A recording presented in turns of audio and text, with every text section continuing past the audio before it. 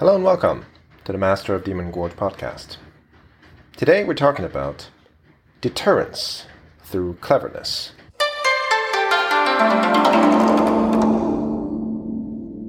Last time we talked about how a pacifist philosopher, Mozi, interceded on behalf of a small kingdom during the Warring States era and saved it from destruction. Related to this case of private diplomacy, and frankly related to what's been going on in the news, although again, because we refrain from direct discussions of contemporary politics, I won't go into how. I've been reflecting on what I call deterrence through cleverness in Chinese history. Hopefully, everyone knows about deterrence. It's a concept that gained widespread currency during the Cold War and has remained a hot topic ever since in political science. In international relations, it means making your adversaries sufficiently worried about your capabilities so that they decide not to attack you in the first place. During the Cold War, deterrence often took the form of mutually assured destruction. If you nuke me, I will nuke you, and then we're all dead. But obviously, lesser forms of deterrence exist. You can deter your adversaries by convincing them that if they attack, they're likely to suffer lower but still terrible forms of retaliation or disastrous losses. Or you can deter them by convincing them that they're unlikely to achieve their war aims. Or both. That much is easy enough to understand. The tricky part of deterrence theory has always been the how. How do you get your adversaries to believe that they will fail? At the height of the Cold War, we got to a pretty absurd point of the US and the USSR promising each other that they would fire their nuclear arsenal to destroy the other, and the Earth as well, even if doing so already served no purpose. This was how we got films like Dr. Strangelove. Mutually assured destruction was, quote-unquote, mad. But setting that aside, obviously building up your own military forces on some level is one way to convince your adversaries not to make a move. And then, perhaps trickiest of all and most difficult, there is the possibility of convincing your adversaries to stand down just by talking to them. In the annals of Chinese history, we see a number of examples of this. The tale of Mozi going to the king of Chu and persuading him against attacking the small kingdom of Song with his newfangled siege engines is one example of this. Although it's a special case, of course, as Mozi was a free agent, as it were, a private individual acting on his own initiative, and not a courtier or an envoy of any particular government. But other examples come to mind of men acting in a more official capacity. These men were often highly conscious that the relative cleverness of their words and the impression that they made on foreign powers could mean the difference between war and peace. And yes, often it was about cleverness, intelligence. On this podcast, I previously told the story of the Su brothers from the northern Song dynasty in the 11th century. The brothers Su Shi and Su Che were considered two of the most brilliant individuals on the Song dynasty political and cultural scene. And they knew it too. Then the emperor appointed the younger brother, Su Che, to serve as ambassador to the kingdom of Xixia, northwest of the Song Empire and generally in today's province of Ningxia. Xixia at this time was a significant military power and potentially hostile to the Song Empire in the Chinese heartland. If Xixia were to invade, there was no guarantee that the Song would be able to prevail. So Su Ce, as a diplomat, was now in charge of a delicate mission. If he so much as said the wrong thing to the leaders of Xixia, he might trigger a war.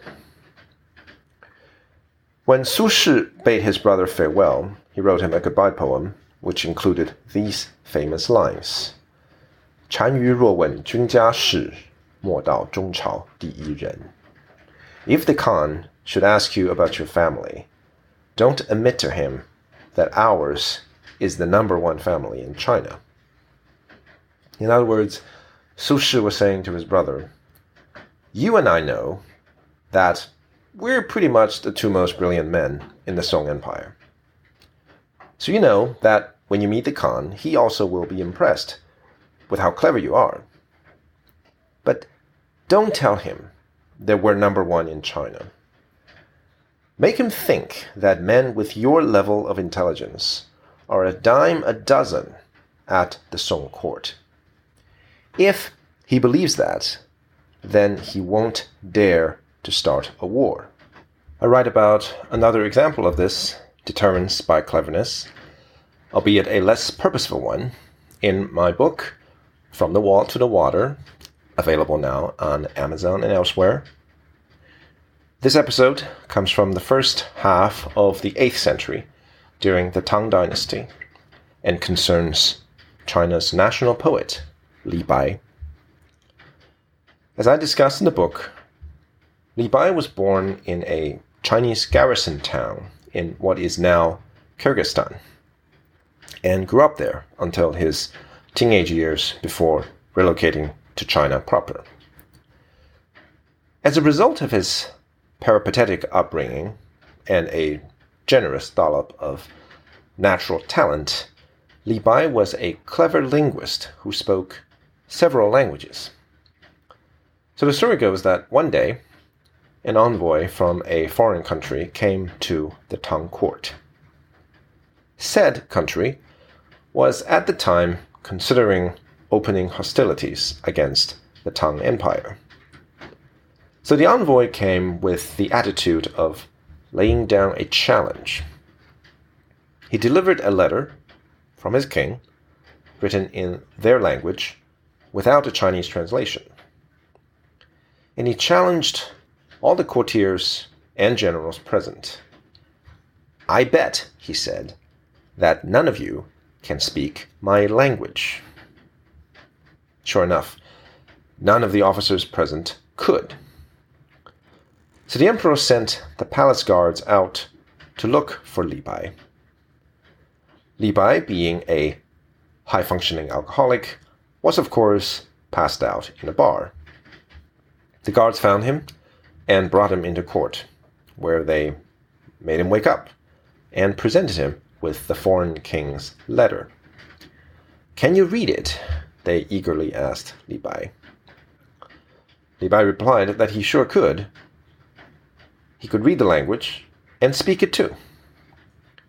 So he came out to meet the ambassador, spoke to him in his own language, and then wrote a reply letter in that language as well. The ambassador was so impressed that when he returned home, he advised his king not to test the might of the Tang Empire. In thinking about examples from Chinese history of this sort of deterrence, I remember one more famous example. I say example, I'm thinking of the person, but there are actually multiple stories associated with this same man. And we're back in the Warring States period, the late Warring States, so the 3rd century BC, with its 7 major kingdoms plus minor ones. Towards the end of this period, of course, the kingdom of Qing was growing into a superpower. Ling Xiangru was a courtier at the kingdom of Zhao, which bordered the Qing, and was ever more worried about a potential Qing invasion. At some point before the beginning of the story, someone had discovered an enormous piece of jade in the mountains and given it to the king of the kingdom of Chu. After some back and forth, unimportant for now, in 283 BC, the jade ended up at the court of the Zhao. Because Chinese tradition, and perhaps the religion at the time and its shamanistic rituals, attached great significance to jade, this huge piece of jade became a sought-after object among the kings of the seven kingdoms. So one day the king of Qing demanded that the king of Zhao give it to him. In exchange, the king of Qing promised to give the Zhao 15 townships. The king of Zhao wasn't sure what to do.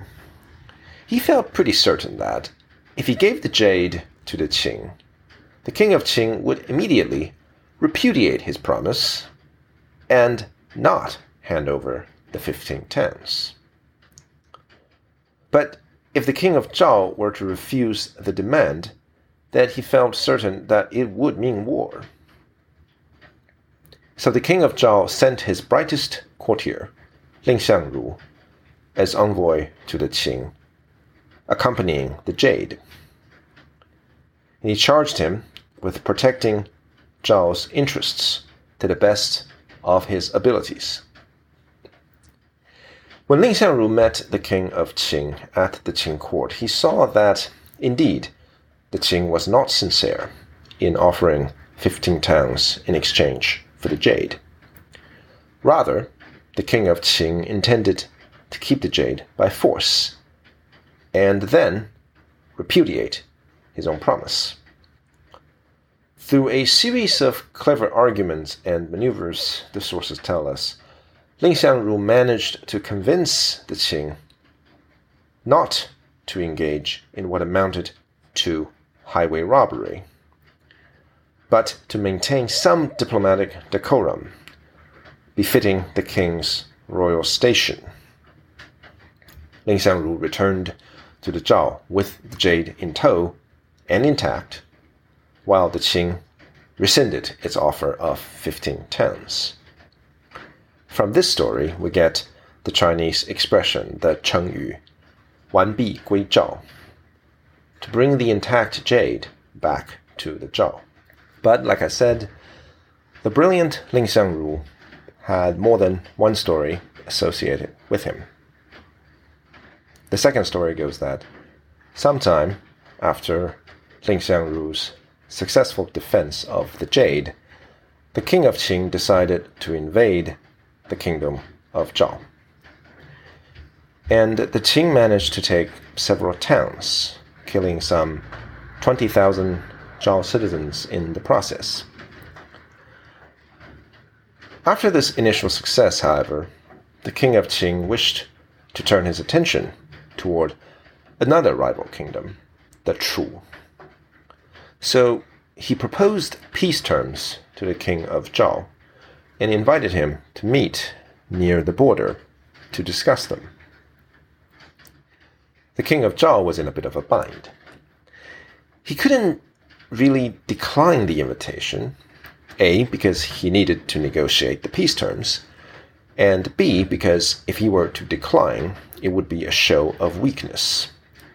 The implication being that he was too scared to meet with his adversary. But there were genuine reasons for fear. Ancient diplomacy wasn't like today, with TV cameras rolling and international journalists waiting for the joint statement. In ancient China, it wasn't unusual for one side to invite the other to treat, and then murder them in the middle of dinner. The way politics was done in ancient China was a lot more Game of Thrones, and a lot less The West Wing. With no other choice, the king of Zhao accepted that he had to go. But he brought Ling Xiangru with him and kept him close by.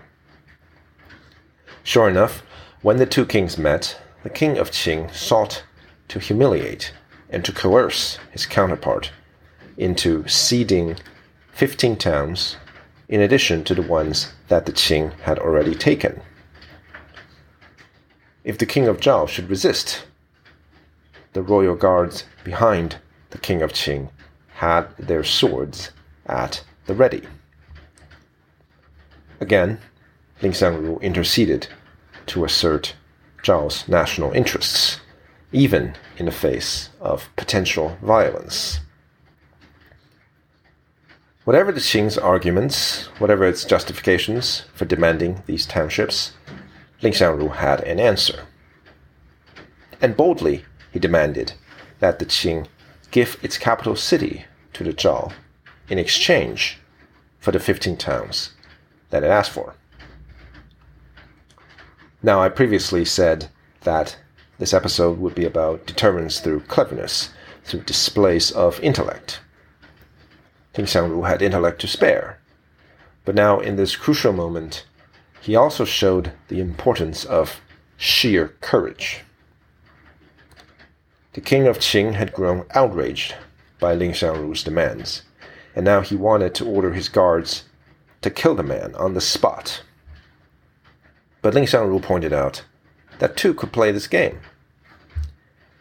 As a mere scholar Mandarin, and not a soldier, he had not previously seemed to present a bodily threat against the king of Qing. As such, the king had allowed Ling Xiangru to come within just a few feet of his person. Now Ling Xiangru implied that he just might have a dagger hidden under his robe.